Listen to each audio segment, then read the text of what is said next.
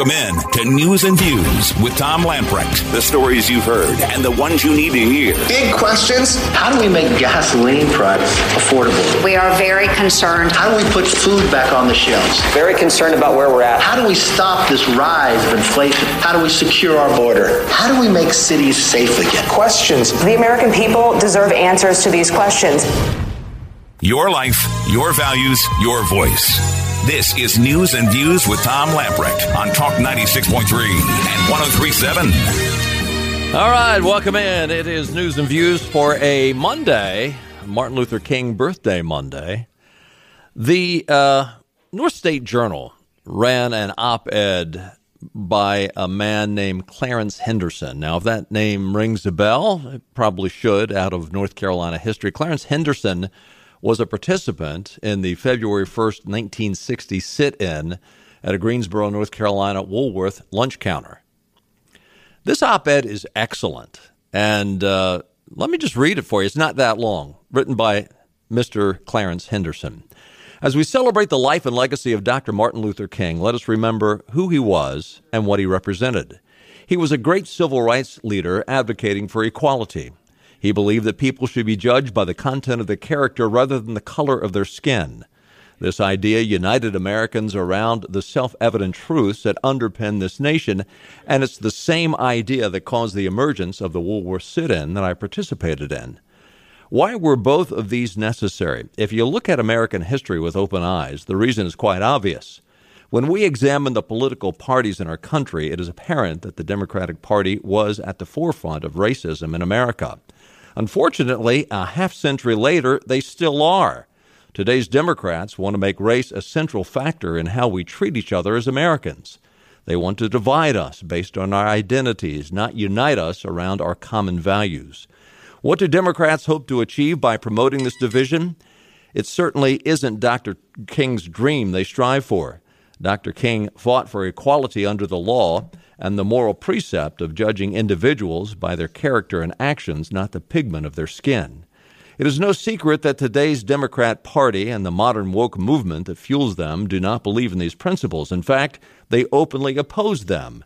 They promote disdain for our fellow Americans based on race or religion, or even on vaccination status. The language the Democrats speak today, such as critical race theory, social justice, cancel culture, and equity, is used to keep the black community with the mindset that we are victims or survivors when we are neither. We are overcomers, having overcome slavery as well as Jim Crow. They are currently using CRT as a way to exploit our educational systems to teach the black community to judge the white community by the color of their skin rather than the content of their character. They are promoting the sin of racism we fought so hard to overcome and brazenly claiming the moral high ground while doing so. This is causing a great divide in America when we should be living according to the words of Dr. King. Unless we learn to live together as brothers, we will perish together as fools. This Martin Luther King Day, as we see his dream slipping away, being torn away, we Americans must reach deep to find the courage that Dr. King demonstrated. We must call upon this courage to revitalize his dream, the American dream, for a world in which we can live together as brothers and sisters, as Americans, a world in which we are judged by the merit, where the principle of equality under the law and the God-given rights of man reign supreme over sinister calls for equity and radical justice. In 2022, we must remember the true legacy of Dr. King and find the courage to reject any movement or government that would divide us in his name, in the name of racism. That's the op-ed written by Clarence Henderson. And Mr. Henderson is on the phone with us right now. Mr. Henderson, thanks so much for joining us this afternoon on News and Views. Great op-ed you wrote. Thank you so much. It's great to be on with you today. Tell us, as you wrote this, obviously there is a great disconnect from what we see happening in the mainstream media, what we see happening in Washington, D.C. with Democrats and Republicans. Instead of really following the mantra of judging another by the content of their character, it is now elevated that it's all about the pigment of your skin.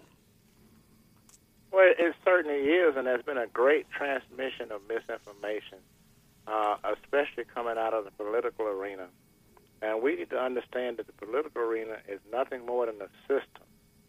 And if we're going to live the best lives we can live, we have to learn how to leverage that system and show the political arena that it is we the people and not they the government that decides on what kind of country we're going to live in. And so the truth needs to be spoken, not somebody's opinion. It's one thing if you say, this is my opinion, but when you say the truth, then that's what it should be. You hear people now saying my truth. There's no such thing as my truth. It's the truth. And so I've been on this mission for a long number of years to try to get people to see how great this country is, and that the fact that we're concentrating on a lot of the wrong things. The concentration should be on jobs. What drives drives America is the free market capitalistic system and how we can utilize that. And once we do that, we will remain a great country because I'm sure you know the history of the rise and fall of the Roman Empire. Mm-hmm. Well, that's what's happening in America right now, and too many of us don't know anything about it. So I want to get out to people is that America offers the greatest opportunity there is of any country, because why else would you have people dying to come here but nobody's dying to leave? And so we have to look at these things from an objective point of view and see and call things what's what, and stop allowing others of us to people that to influence us without us going and doing our own research. And once we do that, because see, I've been on both sides of the aisle. I was a Democrat before I was a Republican, so I know about both sides. And so when I began to look at the Republican Party, I saw how they were more apt to support the black community based on past history than the Democratic Party is. And so it was an easy decision for me to make, but it was a decision based on me not listening to what somebody told me, but going and doing my own research. And by the way, our listeners might not know, you actually helped campaign for Donald Trump when he ran back in 2016, right? I certainly did, and let me tell you the reason why. Donald Trump was and is a businessman, which means that he understands the free market capitalist system. If we elect any official that does not understand that system, that person may be intended to do well, but they're doing more harm than good because they don't understand how our system works. And so when I looked at him versus Hillary Clinton when he was running against her, mm-hmm. then it was an easy choice to make, and the same thing with Joe Biden. I don't have anything against Joe Biden or Hillary Clinton, and I don't have any special love necessary for Donald Trump, but I looked at who was the best candidate to move America forward, and I saw him as the best candidate. Let me ask you, was it the fact that the Democrat Party changed, or did you change, or was it a little bit of both, that your politics changed from Democrat to Republican? It was a little bit of both, because at one point in time, certainly the Democratic Party was reasonable to a certain extent. They were willing to sit down and have conversations with people across the aisle and try to come to some kind of compromise which would be best for the country. But now, they've gone from, I grew up in an era time known as Jim Crow, where you judge just by the color of our skin rather than the content of the character. Well, the Democratic Party right now is using that same situation. And it's not just about the color of one's skin. It's about if your ideology, if you don't agree with what I say, then I'll cancel culture you, critical race theory, whatever it is that these monikers that they're using against the people at large. And so we're in danger right now of all of the American people to go into slavery, but this slavery will be economic slavery, because you look at the price of gas, I mean, that has to be detrimental to anybody that drives as a regular driver. And you look at what's happening with all these other things and allowing illegal aliens to come across the border. Certainly we encourage people to come to this country, but it's according to the way what the Constitution says. And so we have to look at what is actually happening at this point is that you have the Democrats saying, don't do as I do as I say do. And that, for me, that's I'm an individual, and I think for myself. When you look at where the black community is. By the way, we're talking to Clarence Henderson. Again, Mr. Henderson was one of the participants in the February 1st, 1960 sit-in at the Greensboro Woolworth lunch counter. When you look at the black community today, and I've been doing this program for 12 years now, I've said that the conservative movement will really begin to blossom when the black community realizes that the Democratic Party has been lying to them for many, many years. Where do you see that? I mean, obviously, you've changed your political views, but and we've talked to many others as well. Do you see that as a tsunami or a trickle? Is it going in the direction of conservatism in the black community? It is going, although it's slow, it's going more toward conservatism because for conservatives in this country, the biggest advertisement and advertising for them is the Democratic Party. Yeah. And so you have to look at it short term versus long term. Now, who in their right mind would say defund the police? Who does it hurt the most? Is the black community. Exactly. What has happened to the black community? Of course, you know where the Indian is right now. The American Indian was here when we got here. They're on reservations. In a lot of ways, blacks are on reservations right now. Yep. It's called Chicago, Detroit, Harlem. Great point. Yeah, and so we have to reckon with the fact of what do we do with those people in those areas. Now, if the Democratic Party is so concerned about the black community, why aren't they going in? Why isn't the government going in and the Democratic Party going in and doing something about that? For example, the mayor of Chicago, she wouldn't accept Donald Trump's help, but she's willing to accept Joe Biden's help. So when you're drowning, it doesn't matter who saves you as long as somebody saves you. So they're saying one thing, it's just like you take the Planned Parenthood. They put those in the low-income areas and have us, where we're no longer a people that's growing. And it's a sad plight for us because 73% or thereabout of black babies are being aborted. And so all of those resources are not available because we've gotten rid of them. And we need to understand that we need to change our thinking and have a paradigm shift and see this thing for what it really is. How old were you when you were participating in the sit-in back in 1960? 18. 18. Did you ever have a chance to meet Dr. Martin Luther King in person? No, I certainly didn't. Unfortunately, I never had the opportunity to do that. What happened was that after I participated in the civil rights movement, God took me on the backside of the mountain a little later on, where I began to understand how America works because I had no idea at that particular point in time. But I was in the financial services industry for almost 30 years doing mortgages and investments and things like that. And I understand, again, the economic quadrant and how that people can achieve their dreams by looking at the economic quadrant. For example, if you're an employee, you get paid what they say you're worth. The self-employed, like my dad was, you get paid your hand, what you can do with your hand. But if you're a business owner, then what you look at is that you can generate income by owning a business, put a system in place, just like McDonald's did, like Ray Kroc did. And then you can come and invest, which perhaps to pay you more money than owning your own business. And so I've done a deep study on how this country works, and one of the biggest challenges we have right now is money is a game that everybody plays, but most people lose the game because they don't understand the rules. Right. What would Martin Luther King say today to the Democrats up in D.C.? If he had a chance to sit down just this weekend, Maxine Waters went after her fellow Democrats and basically called them racist because they would not turn over the filibuster.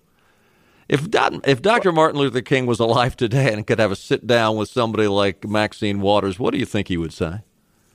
He would talk with her about the American opportunity, equality instead of equity. Unfortunately, we have within the Democratic Party those that are being used. For example, a lot of the black elected officials, they come into the black neighborhood and promise help but don't give any help. So the same thing that Dr. King talked about at that particular point in time in his I Have a Dream, that we should learn to live together as brothers as opposed to perishing together as fools. He said he had a dream about his children being able to play with white kids and black kids and all that. Well, see, I had the opportunity to do that when I was growing up because I lived, I don't know how familiar you are with North Greensboro, but I lived over at one point in time in the area near UNCG, and then it was our bus back in the black neighborhood. So at lunchtime I played with black kids, but in the evening I was on the white kids that would come to my house and we'd play together. And I learned then that racism, people not born, they're indoctrinated into it. And so if we would learn how we can do this thing together, how can we go out and fight wars and do all those things together and come back here and battle against each other? And so Dr. King would say that all we're looking for is the opportunity. Right. What is the ultimate answer for America and the problems she faces? The ultimate answer for America is to stop allowing people to use racism, that Marxist system, to the detriment of the public at large, and look at things on an individual situation. Look at the history of America for what it is, the good, the bad, and the ugly, and stop trying to promote write the history of America when it doesn't need to be rewritten. The hope for us to go back to our educational system and looking at how we can change our educational system, because the educational system has been hijacked and they're not teaching reading, writing, and arithmetic, but they're teaching about the wrong things. Social justice. I came up on the classical education, and it teaches you how to debate, how to sit down and discuss things on a reasonable level. We don't have that now. And so the whole ask for America is for our generation coming to teach them American history, teach them about civics, how to become a good citizen in this country, and how to be a productive citizen. And once we do that, then America will go back to being what it was before and have a chance to be again, because American exceptionalism, and I heard you say something about it a few minutes ago, what I put in an op-ed, is that in the sentence of the Declaration of Independence, where the self-evident truth that we understand is ordained by God, the right to life, living, and pursuit of happiness, no matter who you look like, or whether you're red, white, black, white, red, or yellow. Yep. You mentioned history just a second ago, and I'm going to let you go here in a minute. I appreciate your time. But what would you say to an individual that says we need to go in and just tear down the monuments of the past because these men, Thomas Jefferson owned a slave, and so therefore we need to just demolish the Jefferson Memorial in Washington, D.C.? What would you say to someone like that?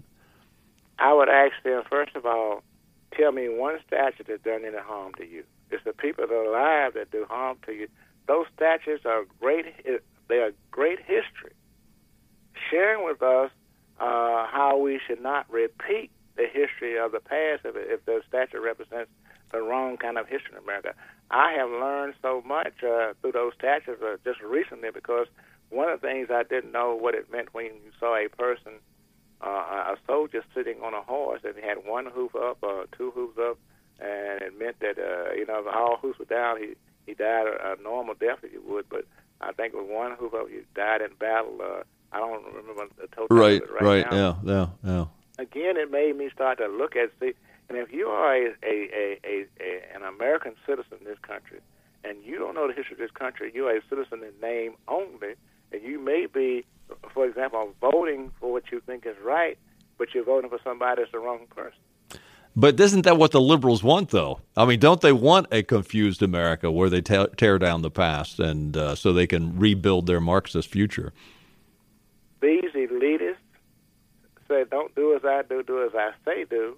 It's just like with the mask situation right now. Each person, I think, should have their own choice, but here they are espousing that you got to wear a mask. But you see so many of them in privacy and whenever that don't have a mask on. And we've heard so much wrong information about the COVID situation we're living with right now. We have to come back to the fact that we can walk and chew gum at the same time. Thank you. We just cannot just shut America down and leave it shut down. But the elitists, they want to run this country, and they want to have everybody be as a slave. They want to put people in a position where that we are like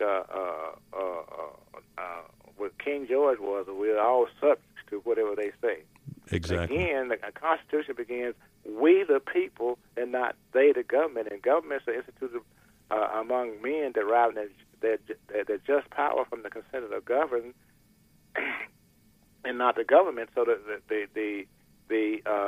we as the people have the power to determine the fortune of any elected official so long as we keep the electoral college in place. Mr. Clarence Henderson, now, right now you are a part of the Frederick Douglass Foundation in North Carolina, is that correct? Yes, I am the president of the Frederick Douglass Foundation for the state of North Carolina, formerly the chairman for the Martin Luther King Commission for the state of North Carolina. And I sit here talking to you as a person with no birth certificate, delivered by a midwife, and they never put my name on the roll. How about that? But yet all these things have happened to me. Born on what society would call the wrong side of the tracks. But it's not where you come from, it's where you're going. It's not what's behind you, in front of you. It's what's in you.